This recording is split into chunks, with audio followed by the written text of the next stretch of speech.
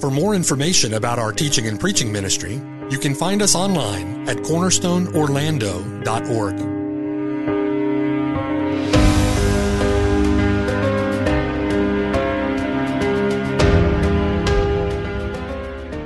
The following sermon has been brought to you by Cornerstone Orlando, making disciples for the glory of God. It's interesting that in God's timing, our next essentials class is the importance of small groups.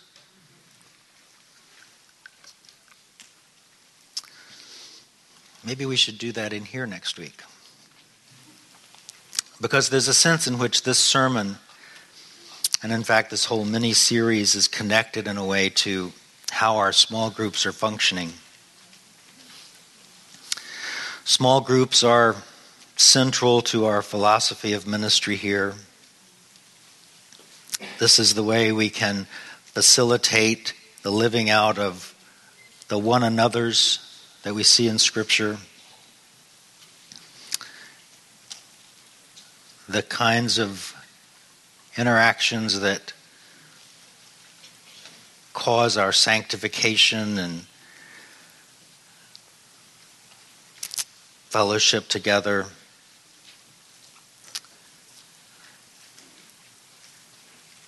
But small groups are not the point.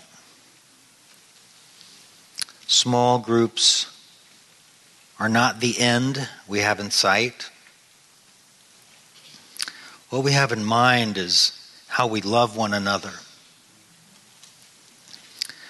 And what we have in sight is heaven. And to the extent that we can, we want to live our lives here together as much as within our power in a way that's fit for heaven. Heaven is perfect. In heaven, love is perfect. So to the extent that we can understand what perfect love for God and for each other will be like in heaven, we want that to inform our lives here. And that's why we believed it was necessary to pause the study in Romans. What is the point of knowing and understanding Romans or any other book of the Bible? It's not that we would speak in the tongues of men and angels. It's not simply that we would understand all mysteries and all knowledge. It's not only that we would have faith that would move mountains. The ultimate end is not that we would give all our goods to the poor and perhaps even our bodies to be burned. It's that we would love. Love as Christ has taught us to love. Love as Christ has loved us. It's that we would love Christ and love one another.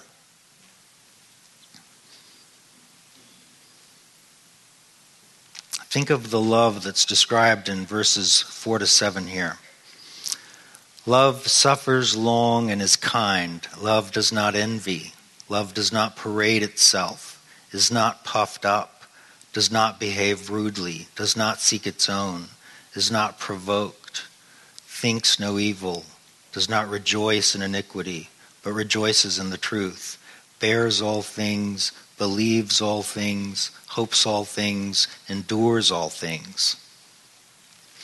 The plan here today is to unpack this as much as we can. We're going to do that in part with the help of Jonathan Edwards, who preached a series of sermons in 1738 collected into a book titled Charity and Its Fruits. In that series, he said, "Those who are going to heaven are those with this love in them on earth, who are also those who prefer heaven over happiness on earth." And that's something that Christ himself said, and that the apostles made abundantly clear. This is the love that marks true believers. A love that involves faithfulness, commitment, an act of the will, a love characterized by its lofty moral nature, a love that intends for the best possible things for others. Think with me as I read a few passages about what the Lord said. Consider the demands and the commands and the responsibilities of true faith. Don't expect you to turn to each of these, but just listen. John 13:34-35. A new commandment I give to you, that you love one another, as I have loved you, that you also love one another. By this all will know that you are my disciples, if you have love for one another. Christ is at the Last Supper calling his disciples to a sacrificial love, modeled after his own love for them. What makes it a new commandment is that we have Christ's example.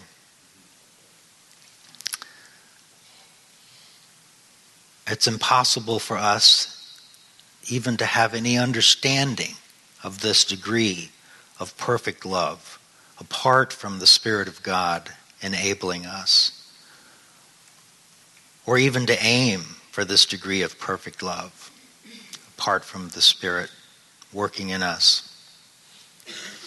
Yet as regenerate people enabled to rightly respond to the commands of God, this is our desire, to love perfectly.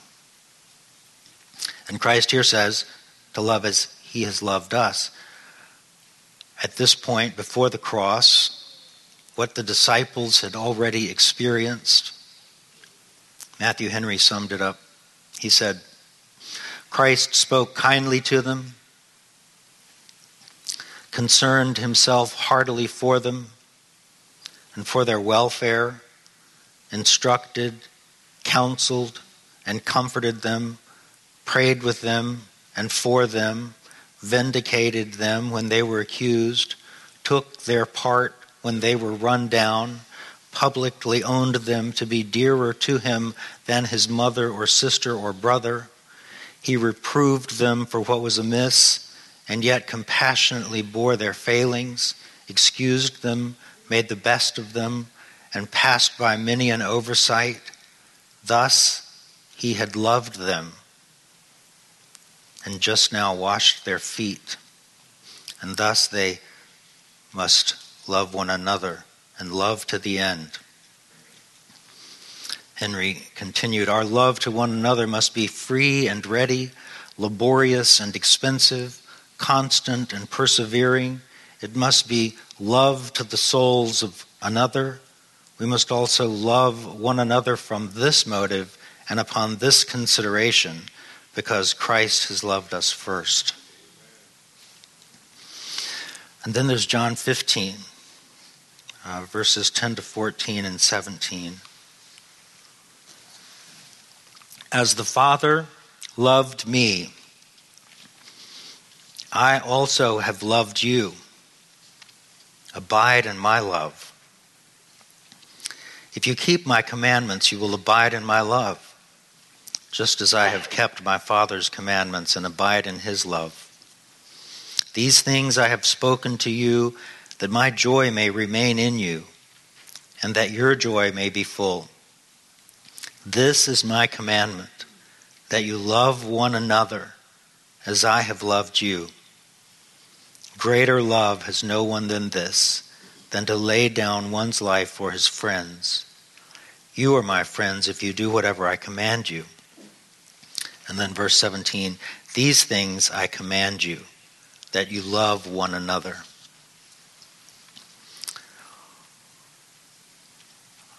It's a weighty command. recognizing our helplessness, we cling to Christ, and as much as is within our strength and enabled by the Spirit, we abide in Him.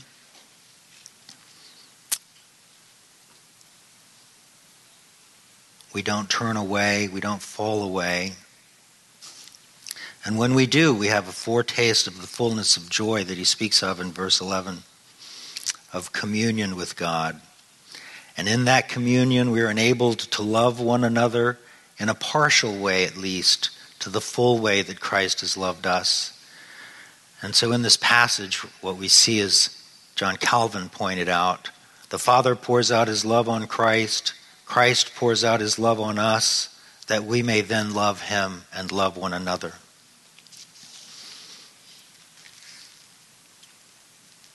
First John is rich with this message, in which we're told that a test of knowing him is love for one another.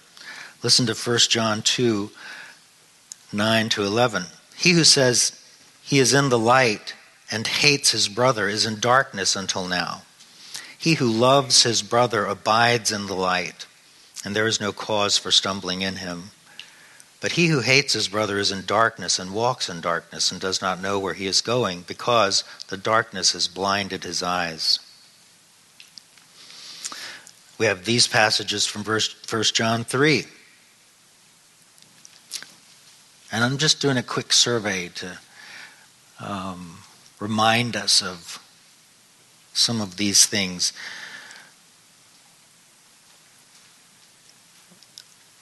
We are accused of having a faith that is hateful,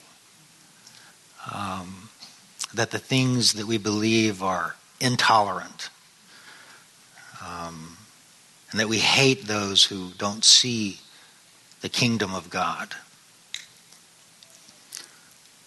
But the message is love. The command is love. The mark of disciples is love. 1 John 3, verse 10-11. In this the children of God and the children of the devil are manifest. Whoever does not practice righteousness is not of God, nor is he who does not love his brother.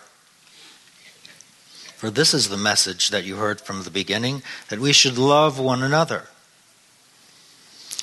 Verses 13-15. Do not marvel, my brethren, if the world hates you. We know that we have passed from death to life because we love the brethren. He who does not love his brother abides in death. Whoever hates his brother is a murderer, and you know that no murderer has eternal life abiding in him. Verses 16-19, again from 1 John 3. By this we know love, because he laid down his life for us, and we also ought to lay down our lives for the brethren. But whoever has this world's goods and sees his brother in need and shuts up his heart from him, how does the love of God abide in him? Verse 23, and this is his commandment, that we should believe on the name of his Son, Jesus Christ, and love one another as he gave us commandment. There's so much. I want you to just look for a second at Romans 13, verses 8-10. Owe no one anything except to love one another. For he who loves another has fulfilled the law. For the commandments, you shall not commit adultery, you shall not murder, you shall not steal, you shall not bear false witness, you shall not covet. And if there is any other commandment, are all summed up in this saying, namely, you shall love your neighbor as yourself. Love does no harm to a neighbor. Therefore, love is the fulfillment of the law. Love is the main thing. Alistair Begg apparently was the first one who said, the main things are the plain things, and the plain things are the main things. And that is certainly the case here. The main thing is love. Love for God and love for one another. In Matthew 22, Christ summed up the commands in this way, starting in verse 35. And one of them, an expert in the law, asked him a question to test him. "Teacher, which commandment in the law is the greatest?" He said to him, "You shall love the Lord your God with all your heart and with all your soul and with all your mind. This is the greatest and first commandment. And the second is like it. You shall love your neighbor as yourself. On these two commandments hang all the law and the prophets." Those of you who were here last week heard Ryan's sermon on Ephesians 4:12 to 15. I was grateful for that, for those exhortations. Maybe we can get him to come back and preach on some of the verses that follow. Look with me for a second at how we practice love, starting in verse 25 of Ephesians 4. "So then, putting away all falsehood, let each of you speak the truth with your neighbor, for we are members of one another. Be angry, but do not sin. Do not let the sun go down on your anger, and do not make room for the devil. Those who steal must give up stealing. Rather, let them labor, doing good work with their own hands, so as to have something to share with the needy. Let no evil talk come out of your mouths, but only what is good for building up, as there is need, so that your words may give grace to those who hear. And do not grieve the Holy Spirit of God, with which you were marked with a seal for the day of redemption. Put away from you all bitterness and wrath and anger and wrangling and slander, together with all malice. Be kind to one another, tender-hearted, forgiving one another, as God in Christ has forgiven you." Do you see how living in these ways is fulfilling the law of God? Put away all falsehood and speak the truth. Be angry at evil. Have an anger that hates sin, but do not sin. Give up stealing. Be kind, tender-hearted, forgiving. This kind of instruction is just what we need, because we're prone to do all of these things. We need practical how-to things that tell us how to live as a citizen of the kingdom of God. Paul continues in chapter 5. "Therefore be imitators of God as dear children, and walk in love as Christ also has loved us and given himself for us, an offering and a sacrifice to God for a sweet-smelling aroma. But fornication and all uncleanness or covetousness, let it not even be named among you as is fitting for the saints. Neither filthiness, nor foolish talking, nor coarse jesting, which are not fitting, but rather giving of thanks." More straightforward instruction. This is just kind of the bottom line, right? I mean, the least we could do is stop lying to each other, stop stealing from each other, and these other things. But apart from the Spirit of God making us sensitive to and grieved by our own sin, we do these things all the time. In the gospel, we're awakened to the sinfulness of sin, to the holiness of God, to the beauty and grace of Christ as Savior. And by the Spirit, in time, we're enabled to live in obedience. And we come closer to loving one another and loving God when we do that. But we're called to much more. I mean, think back to that passage in 1 Corinthians 13, the verses 4 to 7. We're called to set aside envy, pride, selfishness, anger, a critical spirit. Jonathan Edwards preached a sermon on each one of these sins. And these sermons, along with the last in the series, were put together in a book, as I mentioned, called Charity and Its Fruits. We're going to take some time looking at the last in that series, which he called Heaven, a World of Love. In his sanctified imagination, Edwards in that sermon paints a picture of the kind of pure love we will experience there. And in doing so, gives us a better understanding of what we should be aiming for here in our relationships with one another. But before we do that, I want to make the case that the love to which we're called in this life is yet more, even than what's called for in verses in 1 Corinthians 13.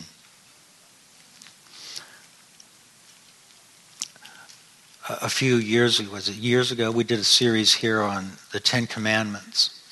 We also did a study in small groups on the law and the gospel. And the basis of the small group study was a book by John Calhoun in which he gave us rules for rightly understanding the Ten Commandments. And these are worth considering again here this morning as we think about love being the fulfillment of the law. There were 10. I'm not going to read them all, but the first 3 I'll read, and then number 10. Where a duty is required, the contrary sin is forbidden. And where a sin is forbidden, the contrary duty is required.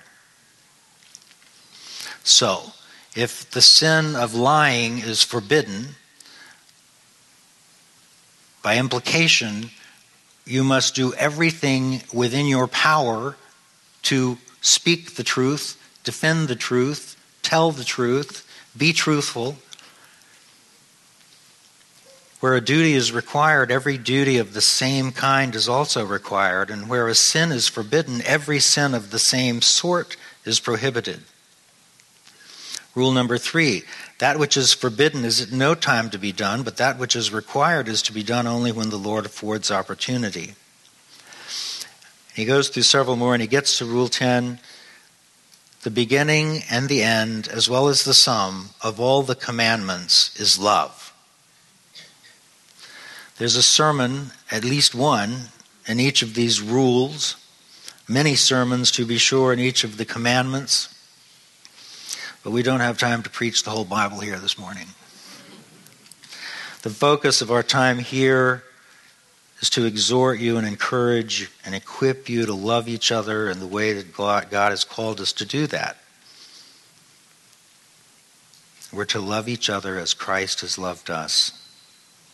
And we have practical instruction. There are verses throughout the Bible that tell us very specific ways in which we're to love each other. In his book, The Church, Why Bother?, Jeffrey Johnson, a pastor who visited us here some years ago for a conference on Islam, some of you will recall that, noted some of the principal responsibilities we have for each other. I wanted to review those with you briefly. I don't have them in the exact same order that he did, but we're to be active in accountability. And I'm going to sort of go through his outline and then read you the verses that he cites, and with a little commentary on each one. But Galatians 6:1, Brethren, if a man is overtaken in any trespass, you who are spiritual, restore such a one in a spirit of gentleness, considering yourself, lest you also be tempted.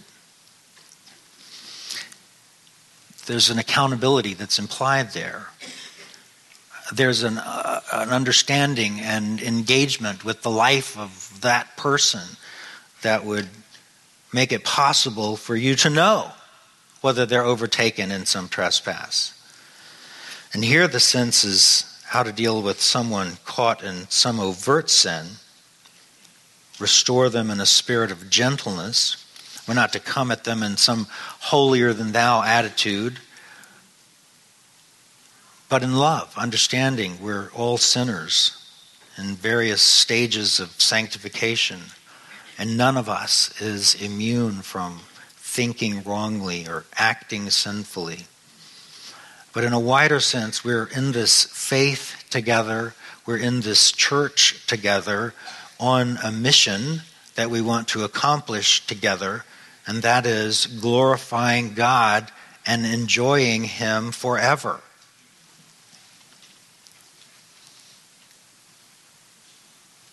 The forever part we are going to get to here in a minute in this sermon of Edwards that I hope will give you a glimpse of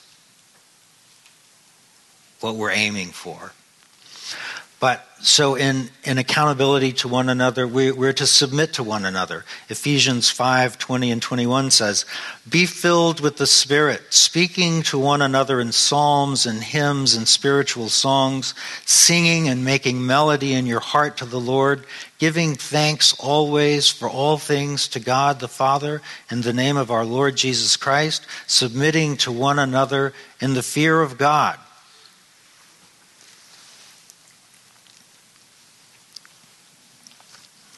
This comes just before Paul transitions into speaking of a number of different relationships that involve authority, husbands and wives, children and parents, workers and masters.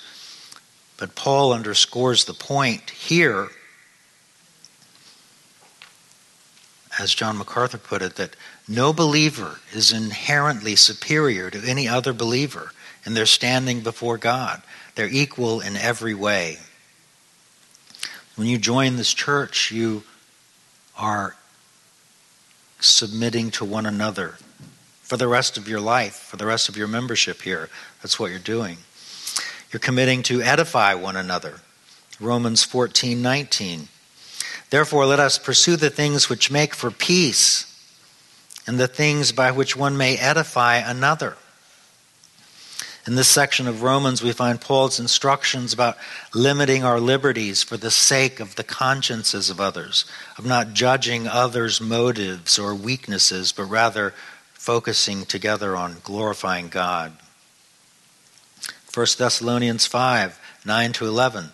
"For God did not appoint us to wrath, but to obtain salvation through our Lord Jesus Christ, who died for us, that whether we wake or sleep, we should live together with him. Therefore, comfort each other and edify one another, just as you are also doing." I think about the call to repentance and the struggles that we have. But one day, we who are in Christ will be with Christ. Regardless of whether we die before his return or are alive then, and we're to comfort each other and edify each other as we battle the world, the flesh, and the devil. I love what Matthew Henry said about this passage. He wrote, "As Christians are lively stones built up together a spiritual house, they should endeavor to promote the good of the whole church by promoting the work of grace in one another. And it is the duty of every one of us to study that which is for the edification of those with whom we converse, to please all men for their real profit. We should communicate our knowledge and experiences to one another. We should join in prayer and praise with one another. We should set a good example one before another." I'm reminded of what Ryan was speaking about last week, speaking the truth to each other in love. We need to be able to do that. Exhorting one another. Hebrews 3:13, exhort one another daily while it is called today, lest any of you be hardened through the deceitfulness of sin. And Hebrews 10:25, not forsaking the assembling of ourselves together, as is the manner of some, but exhorting one another, and so much the more as you see the day approaching. You can't do this if the only thing you do is show up on Sunday morning and leave. There's a sense in which that's better than not coming at all. But that is not the life that we're being called to live here. It's a life together because we need each other. we go astray. We wander off. We wander into danger when we stray from the flock, and especially from the great shepherd. If we're not engaged in the lives of the people here, there's a heart problem.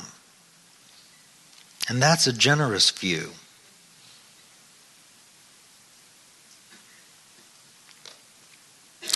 You may not have the kind of love for each other that's the mark of a Christian. Or you don't understand how needy you are.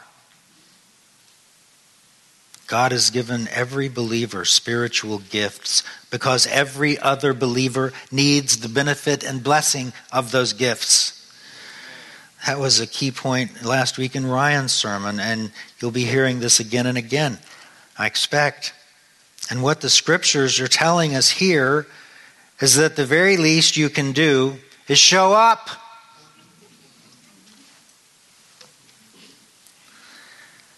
Romans 12:6-8, having gifts that differ according to the grace given to us, let us use them. If prophecy in proportion to our faith, if service in our serving, the one who teaches in his teaching, the one who exhorts in his exhortation, the one who contributes in his generosity, the one who leads with zeal, the one who does acts of mercy with cheerfulness.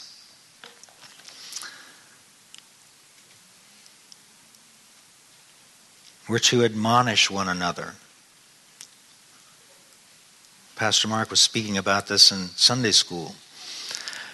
Let the word of Christ dwell in you richly. This is Colossians 3:16. In all wisdom, teaching and admonishing one another in psalms and hymns and spiritual songs, singing with grace in your hearts to the Lord. This is for you to do, church. Teaching and admonishing one another.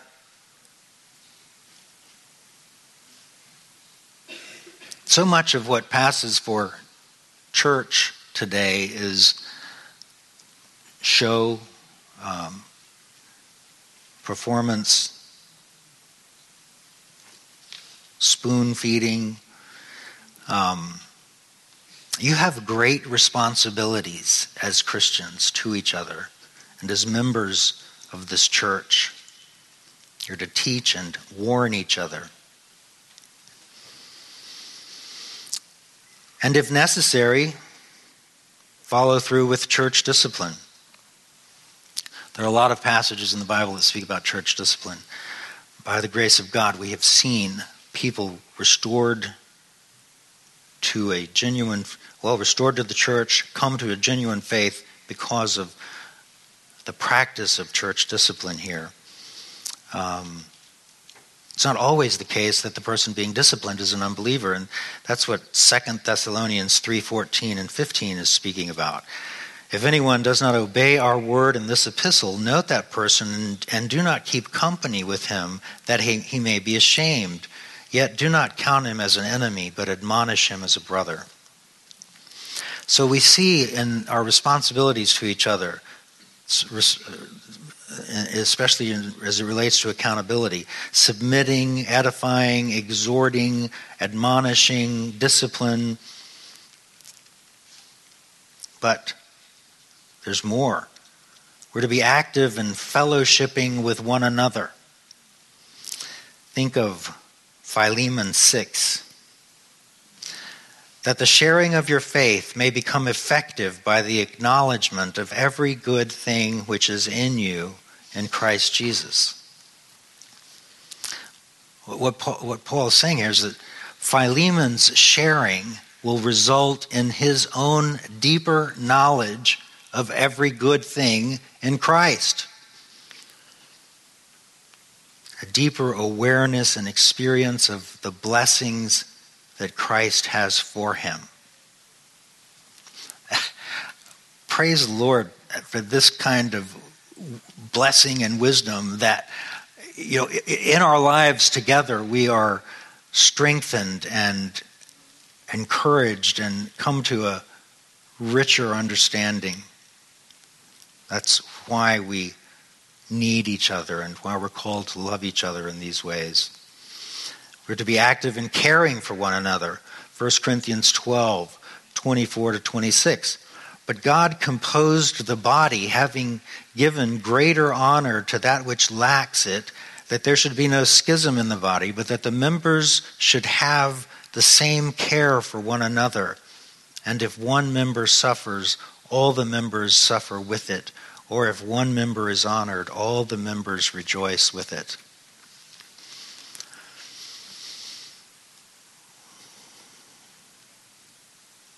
We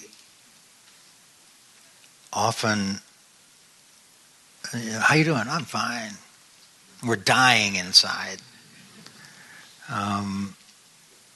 Experiencing difficulties and griefs and losses, and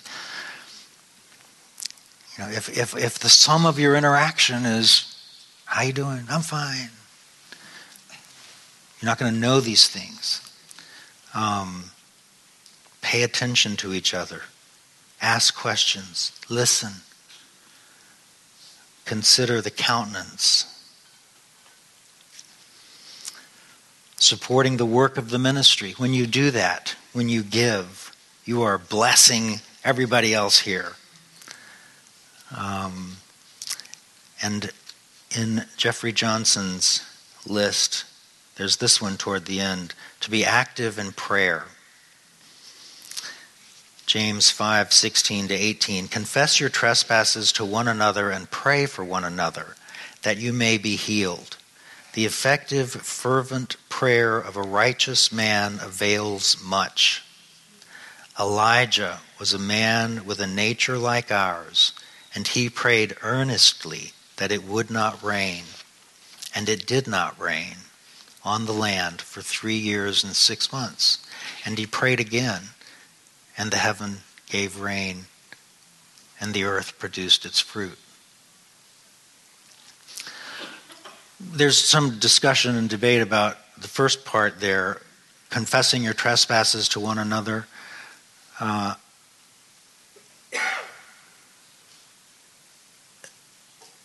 There's disagreement about whether there's a need to confess secret sins, or whether this is specifically related to illness. I think there's some truth in both arguments. Certainly, if you are struggling with sin, reach out to someone to help you. But the thing I want to point you to here primarily is the effectiveness of prayer. Alec Motyer's commentary on this book is very helpful. He reminds us of the highs and lows of Elijah, who's described here as a man with a nature like ours. He prayed just like we are capable of praying. When he prayed, fire consumed the sacrifice offered in front of all the prophets of Baal. Shortly after that, though, he's running from the threats of Jezebel. And that's the point that James is making. He's a man with a nature like ours. Listen to Motyer's commentary here. He could rise to the heights of faith and commitment and fall into the depths of despair and depression. He could be brave and resolute sometimes and then fly for his life at the whiff of danger. He could be selfless in his concern for others and then filled with self-pity. In other words, he was an ordinary person. But he was right with God in the way that every Christian is. The general truth which James is drawing out is in the history of Elijah is expressed in verse 17. Human prayer, divine results. To withhold rain is something only God can do. Verse 18 draws it out a little further. Prayer operates even in the apparently fixed laws of the natural order. God the Creator orders the life of the world in the light of the prayers of his people. So don't neglect praying for each other. And you're not going to know how to pray for each other if you don't spend some time together. Why is this prayer such hard work? Because we're weak. And the very source of strength that we need is the communion with God that we have in prayer. Next to showing up, praying is the least we can do for each other. It requires love. It requires discipline. And David McIntyre said it requires hard work. He wrote an essay that I recommend to all of you called The Hidden Life of Prayer. And he recommends a quiet place, a quiet hour, and a quiet heart so that you might pray effectively. And in talking about a quiet heart, what he suggests is that you think about Christ on the cross. To put your mind in a right frame when you pray. But he says that what you gain from prayer is holiness, intimacy with Christ, and a richer influence and a wider usefulness among God's people. So in these ways, then, we're to love one another. As Ephesians 4:1-6, verses 2 and 3 says, with all lowliness and gentleness, with long suffering, bearing with one another in love, endeavoring to keep the unity of the Spirit in the bond of peace. And we see in 1 Peter 1:22 that we're called to fervent love. Since you have purified your souls in obeying the truth through the Spirit in sincere love of the brethren, love one another fervently with a pure heart. This is to stretch yourself to the limits in loving each other. That's what Peter's saying. Stretch yourself to the limits. Does that look like the way you live among the brethren now? And I'm preaching to myself here too. This is where Jonathan Edwards helps us to understand what this is like. He's most famously known probably for his sermon, Sinners in the Hands of an Angry God. But hundreds of dissertations and books and articles have been written about Edwards and his ministry, and most argue that he was far better known for preaching on the themes of heaven and love. And they seem to agree that the pinnacle of his preaching was a sermon on 1 Corinthians 13, on verses 8-10. Verse 10 in particular, about when the perfect has come. But when that which is perfect has come, then that which is in part will be done away. So he starts out in verse 8, love never fails. Everything else fails, falls, ends. According to these verses, prophecies end, tongues end, even knowledge ends. And I don't want to get into a discussion of exactly what all that means, but what doesn't end is love. And it's on this thought that Edwards begins a meditation of perfect love in his sermon. Heaven, a world of love. I don't read these things to exalt this man. I read them because they're helpful in plumbing the depths of the meanings of these verses. And in the course of history, God gives us gifted men who have by grace helpful insights into the meaning of the revelation of God in His Word. And in this sermon, Edwards addresses what he calls the excellent circumstances in which love shall be exercised and blessed and enjoyed in heaven. This was a 16,000-word sermon. I'm not going to read all of it. But I am going to read to you a few hundred words. And I want you to set your minds on this as he describes it for us. He makes 10 points that in which he characterizes perfect love in heaven. I'm going to read a few, or actually just parts of a few. Love in heaven is always mutual.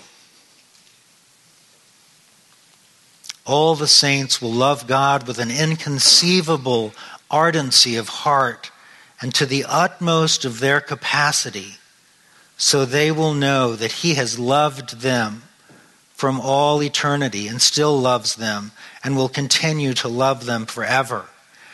And God will then gloriously manifest himself to them, and they shall know that all that happiness and glory which they are possessed of are the fruits of his love. And with the same ardor and fervency will the saints love the Lord Jesus Christ, and their love will be accepted, and they shall know that he has loved them with a faithful, yea, even with a dying love. The joy of heavenly love shall never be interrupted or dampened by jealousy. Heavenly lovers will have no doubt of the love for each other. They shall have no fear that the declarations and professions of love are hypocritical, but shall be perfectly satisfied of the sincerity and strength of each other's affection, as much as if there were a window in every breast, so that everything in the heart could be seen. There shall be no such thing as flattery or dissimulation in heaven, but there perfect sincerity shall reign through all and in all. Everyone will be just what he seems to be, and will really have all the love that he seems to have. It will not be as in this world, where comparatively few things are what they seem to be, and where professions are often made lightly and without meaning. But there, every expression of love shall come from the bottom of the heart, and all that is professed shall be really and truly felt. There shall be nothing within themselves to clog or hinder the saints in heaven in the exercises and expressions of love. In this world, the saints find much to hinder them in this respect. They have a great deal of dullness and heaviness. They carry about with them a heavy, molded body, a clod of earth, a mass of flesh and blood that is not fitted to be the organ for a soul inflamed with high exercises of divine love. But in heaven they shall have no such hindrance. There they will have no dullness, no unwieldiness, and no corruption of heart to war against divine love and hinder its expressions. And there no earthly body shall clog with its heaviness the heavenly flame. The saints in heaven shall have no difficulty in expressing all their love. Their souls being on fire with holy fire shall not be like a fire pent up, but like a flame uncovered and at liberty. Their spirits being winged with love shall have no weight upon them to hinder their flight. There shall be no want of strength or activity, nor any want of words wherewith to praise the object of their affection. Nothing shall hinder them from communing with God and praising and serving him, just as their love inclines them to do. Love naturally desires to express itself, and in heaven the love of the saints shall be at full liberty to express itself as it desires, whether it be towards God or to created beings. There shall be nothing external in heaven to keep its inhabitants at a distance from each other, or to hinder their most perfect enjoyment of each other's love. There shall be no wall of separation in heaven to keep saints asunder, nor shall they be hindered from the full and complete enjoyment of each other's love by distance of habitation. For they shall all be together as one family in their heavenly Father's house, nor shall there be any want of full acquaintance to hinder the greatest possible intimacy, and much less shall there be any misunderstanding between them or misinterpreting things that are said or done by each other. There will be no disunion through difference of temper or manners or circumstances, or from various opinions or interests or feelings or alliances, but all shall be united in the same interests and alike allied to the same Savior, and all employed in the same business, serving and glorifying the same God. In heaven all things shall conspire to promote their love and give advantage for mutual enjoyment. There shall be none there to tempt any to dislike or hatred, no busybodies, no malicious adversaries to make misrepresentations or create misunderstandings or spread abroad any evil reports, but every being and everything shall conspire to promote love and the full enjoyment of love. Heaven itself, the place of habitation, is a garden of pleasures, a heavenly paradise, fitted in all respects for an abode of heavenly love, a place where they may have sweet society and perfect enjoyment of each other's love. None are unsocial or distant from each other. The petty distinctions of this world do not draw lines in the society of heaven, but all meet in the equality of holiness and of holy love. And then number 10. The inhabitants of heaven shall know that they shall forever be continued in the perfect enjoyment of each other's love. They shall know that God and Christ shall be forever with them as their God and portion, and that his love shall be continued and fully manifested, and that all their beloved fellow saints shall forever live with them in glory, and shall forever keep up the same love in their hearts which they now have. And they shall know that they themselves shall ever live to love God and love the saints, and to enjoy their love in all its fullness and sweetness forever. They shall be in no fear of any end to this happiness, or of any abatement from its fullness and blessedness, or that they shall ever be weary of its exercises and expressions, or cloyed with its enjoyments, or that the beloved objects shall ever grow old or disagreeable, so that their love shall at last die away. That is the kind of love and the kind of life that we've been called to live. Not just in eternity, but as much as is within our power in this church here and now. But you can't live this way apart from living in close communion with God, apart from walking in the Spirit, because of the very weight of your own sin nature. Near the end of this sermon, Edwards counseled his listeners in the way they should go. In all your way, let your eye be fixed on Jesus, who has gone to heaven as your forerunner. Look to him. Behold his glory in heaven, that a sight of it may stir you up more earnestly to desire to be there. Look to him and his example. Consider how by patient continuance in well-doing and by patient endurance of great suffering, he went before you to heaven. Look to him as your mediator and trust in the atonement which he has made, entering into the holiest of all in the upper temple.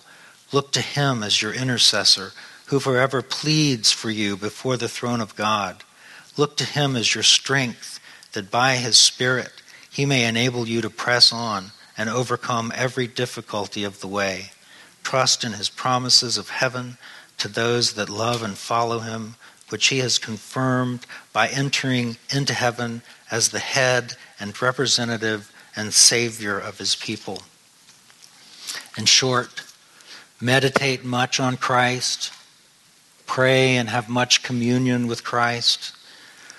Don't let the world's worries distract you from Christ. Set your love on Christ, obey Christ, love Christ's people. And as for you, unbeliever, there will be no part of heaven for you apart from God and Christ having mercy on you. Why have you not cried out for mercy? Why have you not pleaded with God to accept you into his kingdom? Why have you not acknowledged that you're a hopeless, faithless sinner and that Christ is the only Savior? Do it now while there's still breath in your lungs. And you, young person, the time for you to think about your eternal soul is now. You are sitting in here with us now because you need Christ. You need to repent and believe the gospel. You will have no part of this heaven apart from responding to the gospel in repentance and faith. Let's pray. Father in heaven, we pray that this outpost of heaven here at Cornerstone would be more and more like the heaven we have heard about here today, that your love would so fill this place, love for you and love for each other, and that we would have a greater sense day by day of all that you have in store for us, and that as we draw nearer to that day, we would all prove fitted for heaven, that none here would be excluded from the love that's in Christ. In Jesus' name, amen.